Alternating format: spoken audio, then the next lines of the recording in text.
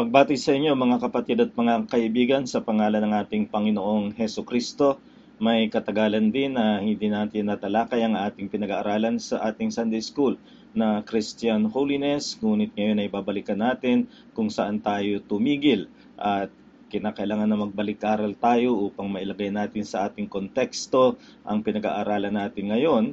Tayo ay tumatalakay na ngayon sa paksa na contrary influences to holiness, ano ang mga pumipigil sa kabanalan, at dito ay natalakay natin ang mga popular errors, ang internal hindrances, ang adversarial forces, at gayon na rin ang unbiblical thinking na bilang paalala ay tinalakay natin sa ilalim nito ang undoctrinal belief, unconfessional repute, at ang unedifying habit.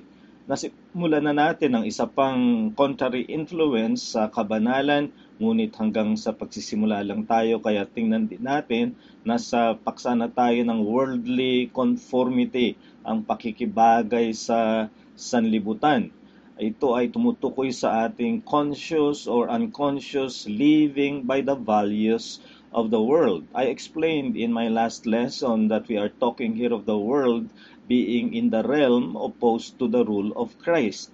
May ibang gamit ng salitang sanlibutan, mundo o world sa Bagong Tipan na tumutukoy lamang sa tinitirhan ng tao, our habitation, o kaya naman ay bilang nilikha ng Diyos, which is neutral in terms of its ethical sense. But sa karaniwang gamit ng mga sumulat ng Bagong Tipan, lalo si Pablo at si Apostol Juan, ang mundo ay tumutukoy sa sumasalungat sa paghahari at pag-iral ng pamamahala ng Panginoong Heso Kristo. At sa ganyang uri ng mundo, ang tawag sa mga mananampalataya ay to be consciously not conforming to the world. Kinakailangan na mamalayan nila ang kanilang pagsalungat sa ganitong mundo na salungat naman sa pag-iral ng pamamahala ni Heso Kristo. Ang pinakasusing teksto natin dito, Romans 12 and verse 2, do not be conformed to this world, but be transformed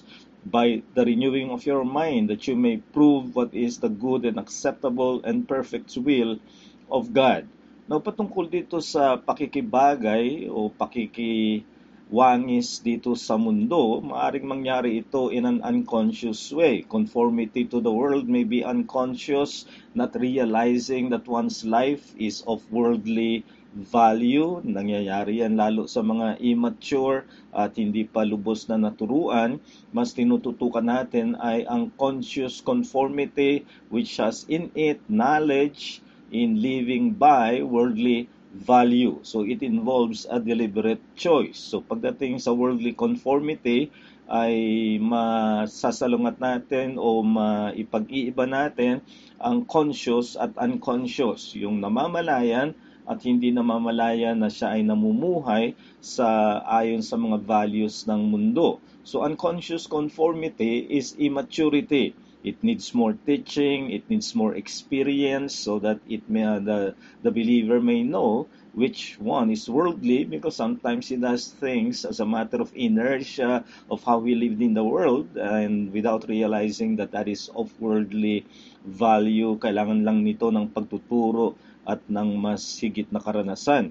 Ngunit ang katumbas nito o katambal nito ay ang conscious conformity, and this is not just mere immaturity, this is disobedience. Kung alam na niya na ito ay makamundo at ang kanyang sinusunod ay ang mga pamantayan ng mundo, hindi na ito basta kawalan lang ng kaalaman, kung hindi sinasadya na niya na piliing mamuhay ng makamundo. Ikinumpara ko sa isang iceberg na kung alam niyo ang iceberg, meron itong nasa ilalim ng dagat na hindi nakikita at ito ang worldly values. Pero merong nasa ibabaw nito na siyang anyo ng ating pagiging makamundo na maaring sinusunod natin. At apat ang ating tinitingnan. Narito pa lang tayo sa umpisa na acceptance of selfishness. Titingnan din natin ang tolerance of coveting, ang immersion in amusement, at ang huli ay dependence on government. nakaisa na tayong leksyon dito sa acceptance of selfishness. Again, bilang balik-aral lamang, ang sinabi kong mahalaga ay self is legitimate. We are not considering self as sinful. As a matter of fact, humans are distinct of earthly creatures in self-consciousness. Tayo ang may kamalayan ng ating sarili. Alam natin kung sino tayo, iba sa ibang mga katulad natin na tao, at meron tayong self-consciousness. At sa makatwid, hindi mali ang magkaroon ng self-consciousness, and love of self is not a divine command but of human nature. So nothing wrong about self-love as such, but it is a given. Hindi siya iniutos na parang consciously and by effort ay gawin natin. Kung hindi, kinakailangan na gawin natin ang ginagawa natin sa ating kapwa gaya ng ating mayroon na pagtatangi sa sarili. This is clear in what Jesus called the greatest commandments after love the Lord your God. Ang isinunod niya, and the second is like unto it, he says, thou shalt love thy neighbor as thyself. On these two commandments hang all the law and the prophets. Gaya ng aking binabala, maraming gumagamit nito na para bang may ikatlong utos. Ang sabi ni Jesus, dalawa lang ang utos dito. Ibigin ng Diyos ng buo nating puso at lakas, at ibigin ng kapwa katulad ng ating sarili, na ipinapakita na this is an assumed fact. Everybody loves himself. And this love of self is not wrong, but it must be carried out in such a way that it becomes our standard in loving others. So self-love is not wrong, but it is not a conscious effort. Rather, it is built in human nature. So yan ang buod ng ating pinag-aralan sa huling leksyon natin tungkol sa acceptance of selfishness. Pero tayo ay humakbang ng mas pasulong sa usaping ito sa panahon natin, because it is not merely acceptance of selfishness that we are seeing. We are now looking at the celebration of selfishness. Ipinagbubunyi na ang pagiging makasarili. At ito ang ating tatanungin sa leksyon na ito. Why does this generation celebrate selfishness? Kung ihambing natin sa nakalipas, past generations exercise conscious self-restraint. May pagpipigil sa sarili. Bagamat hindi nila sinasabing ang sarili ay masama dahil ito'y tungkol sa sarili, kung hindi kanyang pinipigil ang sarili. In fact, itinuring ang pagiging selfish would be in the list of what would be considered wrong, sinful, vicious. So selfishness was regarded as sinful. Naalala ko noong ako'y bata pa, ay meron kaming subject na good manners and right conduct. GMRC ang tawag namin dyan, na kung saan itinuturo ang pagkonsidera sa iba, na sa ating mga desisyon, sa ating mga kilos ay hindi puro pang sarili, sapagkat yan ay selfish. Ang kinakailangan ay isipin natin ang epekto sa iba, paano makatulong sa iba, and that is what good manners and right conduct should be. Pero wala na yan sa ating panahon. Sa ating panahon ay kabaligtaran ng self-restraint. Ang mayroon tayo sa ating panahon ay this present generation is driven to self-affirming. Yung pagpapatunay sa sarili, ang pagbibigay ng pagtatanggol sa sarili, patungkol lagi sa sarili. Maaaring gumamit sila ng ibang mga lengguwahe, gaya ng being true to oneself, o ang isa pa ay be your authentic self. At kapag nahanap po na kung ano ang tunay na ang katotohanan tungkol sa iyo, the authentic in you, ay maaari mong bigyan ng self-affirmation, ng pagtanggap na ito ay tama, ano man yun, basta't ito'y totoo sa iyong sarili. Para bang ito na ang naging pamantayan sa ating panahon, that you are just being yourself. At siguro ang classic case nito ay ang LGBTQ. Ano ka man, kung paano ka isinilang na lalaki, Pero basta gusto mo sa iyong sarili na maging babae, bagamat wala sa katawan mo, ay walang pakialam ang iba. Basta yan ang iyong iniisip sa iyong sarili. So that to them is being true to yourself, being authentic self, and even though it runs against the reality of how you are born, yet it only takes one's self-assessment and self-expression to affirm that he is what he says he is. At yan ang nangyayari sa ating kapanahunan. So, anong naging dahilan na sa dating nakalipas ay tinuturing ang pagpipigil ng sarili na dapat na tamang ugali, itinuring ang pagkamakasarili, selfishness na mali, makasalanan, pero sa ating panahon ay ang pagiging paghahayag kung ano ang sarili nang walang pagpipigil ay ito pa ang ipinagbubunyi sa ating panahon. Now, we have to look at the intervening influences that created the transition from past self-restraint to celebrated selfishness. May mga nag-impluwensya mula sa nakalipas na henerasyon na may pagpipigil sa sarili at tinuturing ang pagkamakasarili na kasalanan, at sa panahon natin na puro pagtatanggol ng sarili at pangkarapatan ng sarili at kung ano ang iyong sarili, yun ang tama, ano ang mga impluwensya na nagtulak dito.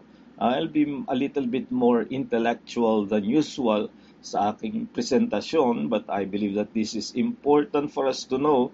But even though I'll refer to some intellectual past, I'll try to simplify para makita ng lahat kung ano ang ating naging impluwensya sa ating kapanahunan. Dumako tayo muna sa masasabi nating philosophical influences. Marami sila, but tumututok ako sa aking palagay ang pinaka naging consistent in a scary way, you might say, but he really is the more inconsistent than those of others of his peers who also held to what he believed. It's only Friedrich Nietzsche, a German philosopher, who took the logic to its end sa filosofiya na ito. So Friedrich Nietzsche was a German philosopher who died in 1900 and had written a lot of radical writings that challenged the conventions of his time. Among others, Thus Spoke Zarathustra, Beyond Good and Evil, Twilight of the Idols. Pero I'll give you a choice quote from Friedrich Nietzsche na naging popular siya dahil sa pangungusap na ito. Sinabi niya, God is dead. God remains dead. And we have killed Him. Must we not ourselves become gods simply to appear worthy of it? There has never been a greater deed, and whoever is born after us, for the sake of this deed, he will belong to a higher history than all history hitherto.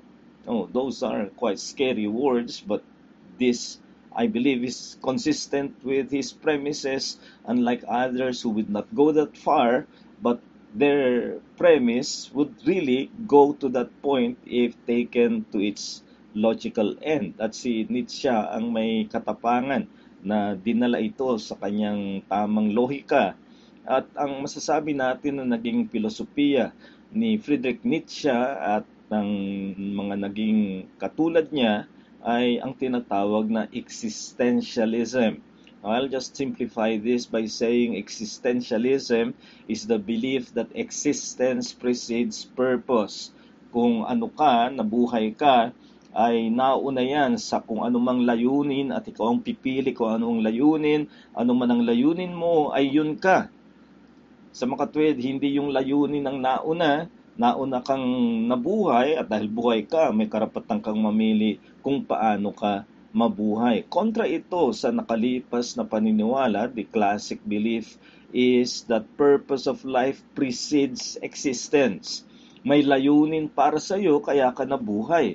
Ganun ang tradisyonal na paniniwala. na ito ang kinukontra ng existentialism na sinasabing you exist and it's your right, now you define your purpose and nobody can question that purpose because you exist by yourself. And the classic belief is that no, there is God's purpose, and that purpose is the reason why you live in this world. This is expressed in the classic Puritan Shorter Catechism first statement that says the chief end of man is to glorify God and enjoy Him forever. So man has an end, and end here is not referring to the uh, terminal point. The end is used in the sense of a goal.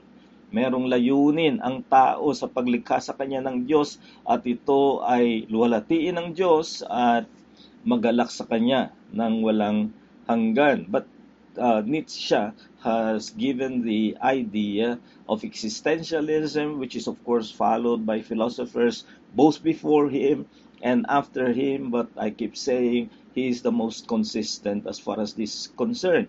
And this consistency is highlighted by what probably is the most distinctive of the Nietzsche philosophy, and that is that God is dead. Sa palagay ko, hindi niya ibig sabihin na talagang buhay ang Diyos at sa isang pagkakataon ay pinatay.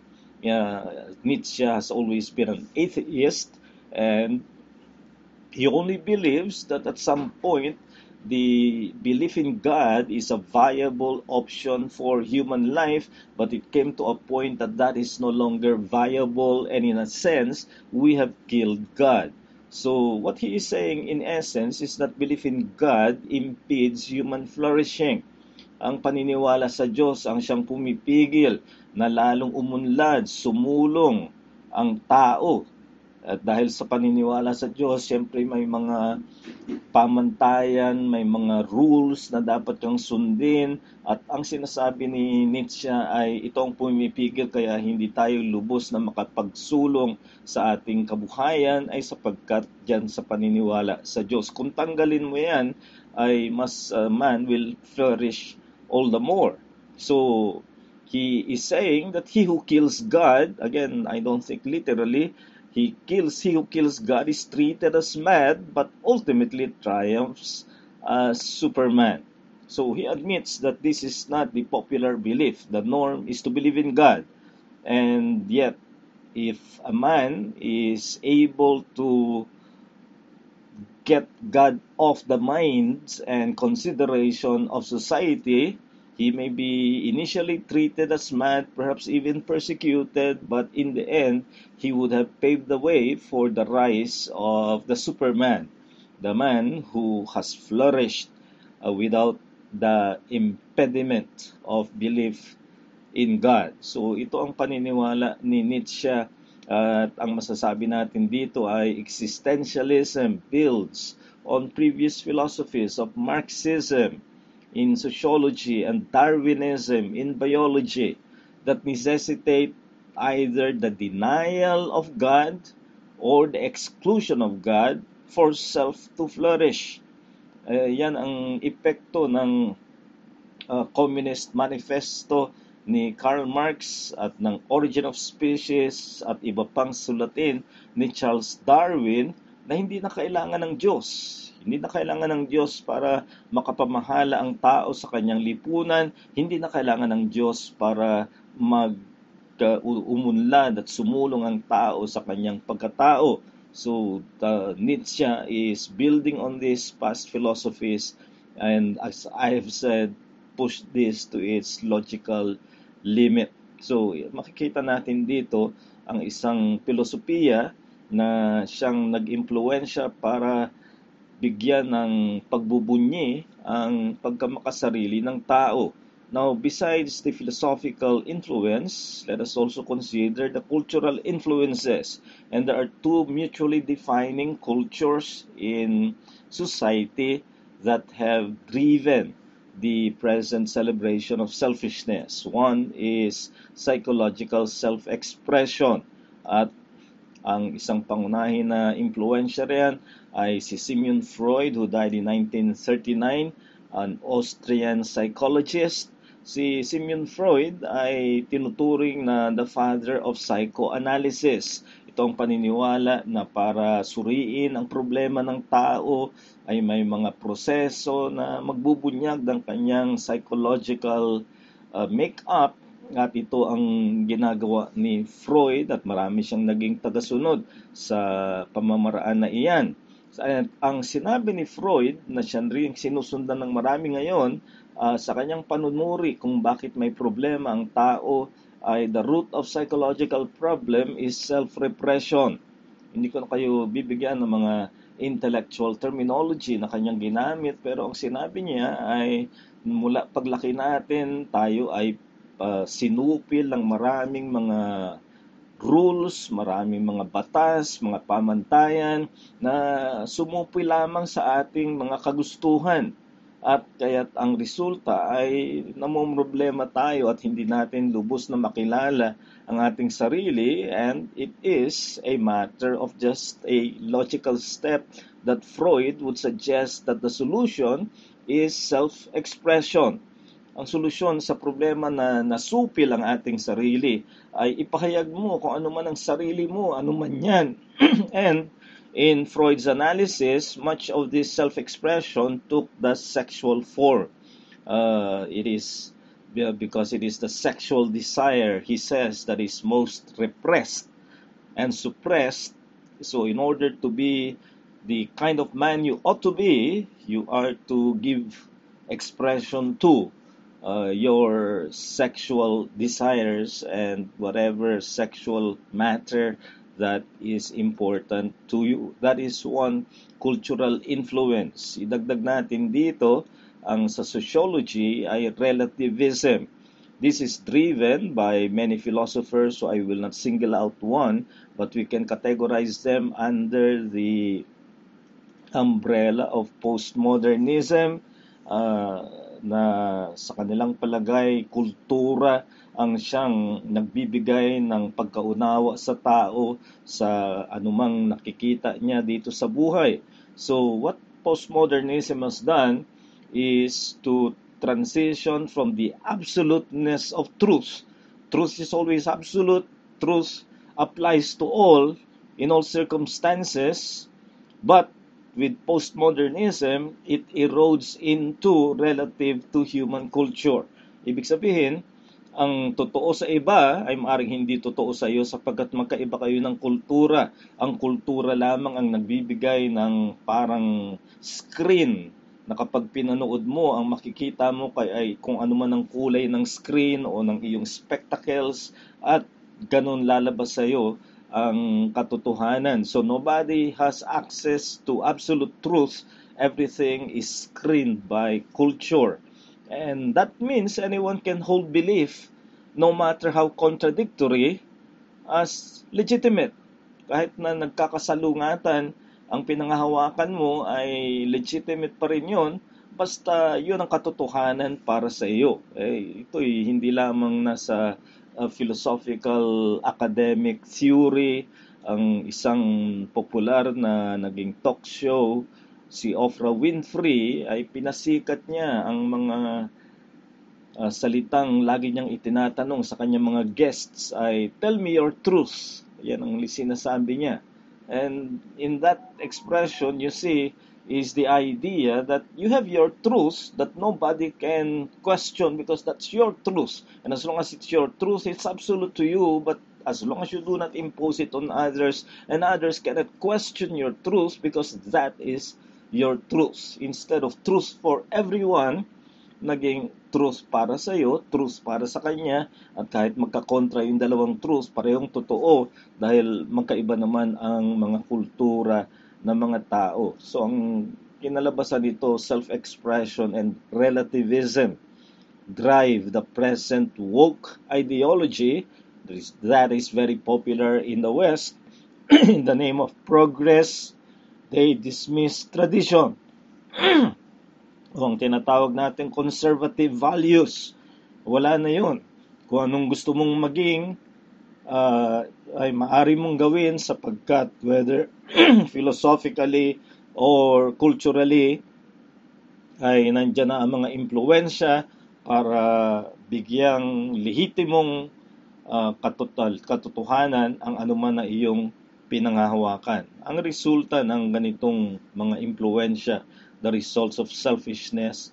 Now, self-expression is legitimate as long as it is true to oneself. Basta totoo sa sarili mo, hindi ka nananakit ng iba, basta totoo lamang sa iyong sarili, ay legitimate yan, ay tama yan.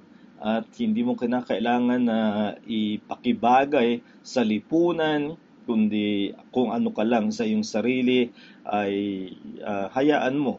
At ang ibig sabihin niyan, no one is allowed to counter self-expression on threat of cancellation.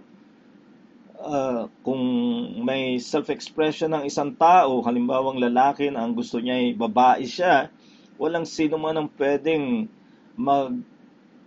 bigay ng duda, pag-aanilangan doon, ay kung hindi ikaw ay tatanggalin sa anumang mga impluensya mo sa lipunan, ituturing ka na hindi karapat-dapat na bigyan ng tinig sa diskurso ng lipunan. So that is the effect of this celebration of selfishness. One's claim, as long as it is true to oneself, is legitimate, and if you question that, you are cancelled. Nang ilabas ang ruling ng Supreme Court na overturning Roe v. Wade, ang tungkol sa abortion at ibinalik sa mga states, ay isa sa mga placard na lumabas itong "Take our rights away, we will disobey." So in other words, never mind the authority of the Supreme Court, which is mandated and enshrined in the U.S. Constitution, never mind that, if you intrude into my right, then I do not recognize your authority. So no more authority as long as it is my right. Kapag karapatan ko na, walang sino mang otoridad ang maaring manghimasok. And another result is no place is given to self-brokenness. Every self has its broken dimension. Or in the simple word of the Bible, it is sinfulness. Meron tayong kasalanan. And that means if sinfulness characterizes man, therefore self can be wrong. And that is the very thing that selfishness would not accommodate. Basta true to yourself ay tama at walang pakialam ang sino man na magsasabi na ito ay mali at kasalanan. At ang nangyayari, there is now self-authentication that is applied to self-pronouncement. Pag kinwestiyon mo, paano yan naging totoo? Dahil yun ang iniisip ko. Sabihin niyang ako'y babae kahit lalaki siya, at tanungin mo, paano ka naging babae samantalang ikaw ay lalaki? Yun ang iniisip ko. Basta't inisip ko at inangkin ko, ay walang sino man ang makapag-aalinlangan doon. You see here the claim to self-authentication. And that is indeed a very far cry from the past generation. Again, during a rally of the pro-abortion advocates, nang lumabas na ang ruling ng Supreme Court, mapapansin yung kanilang mga sinasabi rito, keep your policies off my body. Keep your laws off my body. It's my body. And I will define it the way I want to define it, and nobody can question that. Never mind that I was born biologically like this in terms of God's creation and providence. I do not recognize that, and I do not recognize any other authority because this is my body. I alone have authority over that body. And you can see the anarchy that this kind of advocacy leads to is because they do not believe that they are dealing with a sinful self. In Christian theology, self-authentication is applied to the Word of God through the Spirit. Halimbawa sa Scriptures, paano mo nalalaman ang katotohanan nito ay kapag binasa mo at kasihan siya ng banal na espiritu sa iyong pagbabasa, nagkakaroon ng pagkilala ng katotohanan nito. That's self-authentication. But that is not applied to personal self. That is not applied to any other thing God has created. There are certain evidences, there are certain natural elements to what God has created that tell us what kind of element that is in terms of its creation, and that includes us. We cannot define ourselves according to our own way because there is a way God has created us. The only self-authenticating reality is the Word of God when accompanied by the power of the Holy Spirit. But you see here the result of selfishness. At mag-ingat ka sa mga sinusundan mo sa mundo na LGBTQ, abortion rights, at iba pang mga bagay na nakaugat sa paghahayag ng sariling paniniwala at walang pakialam ang sinuman pagdating sa kanyang ipinahayag na paniniwala.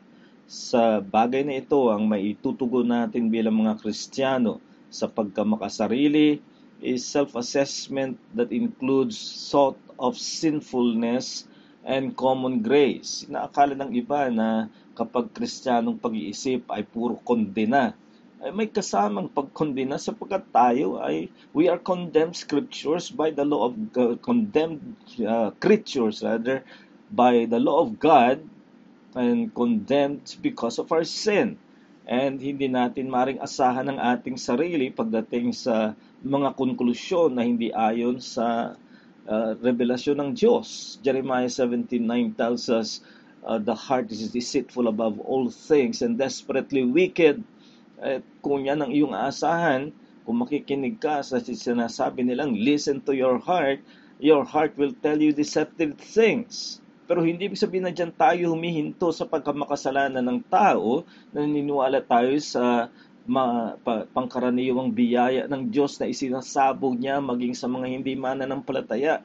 Gaya ng sinabi ni Jesus, Luke 6:35 and 36, love your enemies, do what is good, and lend, expecting nothing in return. Then your reward will be great, and you will be sons of the Most High, for He is gracious to the ungrateful and evil. Be merciful, just as your Father also is merciful. May kahabagan ng Diyos, may biyaya ang Diyos na ibinibigay sa mga tao kahit hindi sila sumasang-ayon at nagpapasakop sa Diyos. Patuloy ang pagpapala sa kanila ng Diyos, at pagkilala ng pagpapalang yun ay nakikisalimuha tayo sa mga tao at nakikita natin ang mga mabubuti nilang ginagawa na ayon sa karaniwang biyaya ng Diyos. Ang ikalawang pagtugon natin ay it must be neither self-suppression nor unrestrained self-expression. Ang papel ng sarili ay hindi supilin na hindi na natin magawa ang dapat nating gawin dahil sa ayaw natin sa ating katawan, ayaw natin sa ating mga tinatangkilik. Sa kabilang panig ay hindi naman walang pagpipigil na pahayag ng sarili. So ascetic self-suppression is wrong. Ascetic means depriving yourself of legitimate pleasures, legitimate blessings. 1 Timothy 4 verses 4 and 5 says, everything God created is good, and it is profitable when received with thanksgiving. It has a sanctifying effect. Kaya hindi tayo naniniwala sa panunupil ng sarili na hindi na tayo nagagalak sa mga bigay at kaloob ng Diyos. Sa kabilang panig, hindi rin naman walang pagpipigil na papahayag ng sarili na makasalanan, sapagkat ang kalikasan natin palibhas ay nahulog tayo sa kasalanan ay binigyan ng maliwanag na paglalarawan sa Romans 3 verse 10 and following na masama. Mayroon tayong kasamaan. There is none righteous, no, not one. and the reality of depravity enters into every part of our humanity. And you cannot give unrestrained self-expression to that kind of sinful humanity. The true joy of enjoying God is obeying His will and fulfilling His purpose for our humanity. So, hindi ito tungkol sa huwag kang magalak, huwag kang maging masaya sa iyong buhay. Pero tingnan natin ang tunay na katuturan ng pagiging magalakin ay ang magalak tayo sa pagsunod sa kalooban ng Diyos sapagkat yan ang magbibigay ng tunay na kagalakan at kasayahan sa ating buhay at ang tuparin natin ang layunin ng Diyos para sa ating pagkatao. Kaya sa pag-uwasto ng ating pag-iisip, talagang tamang isipin natin, I'm created to be self-conscious. That's part of me. That's part of our humanity. We are self-conscious. We cannot get rid of ourselves. But because of sin, that self-consciousness can easily become sinful selfishness.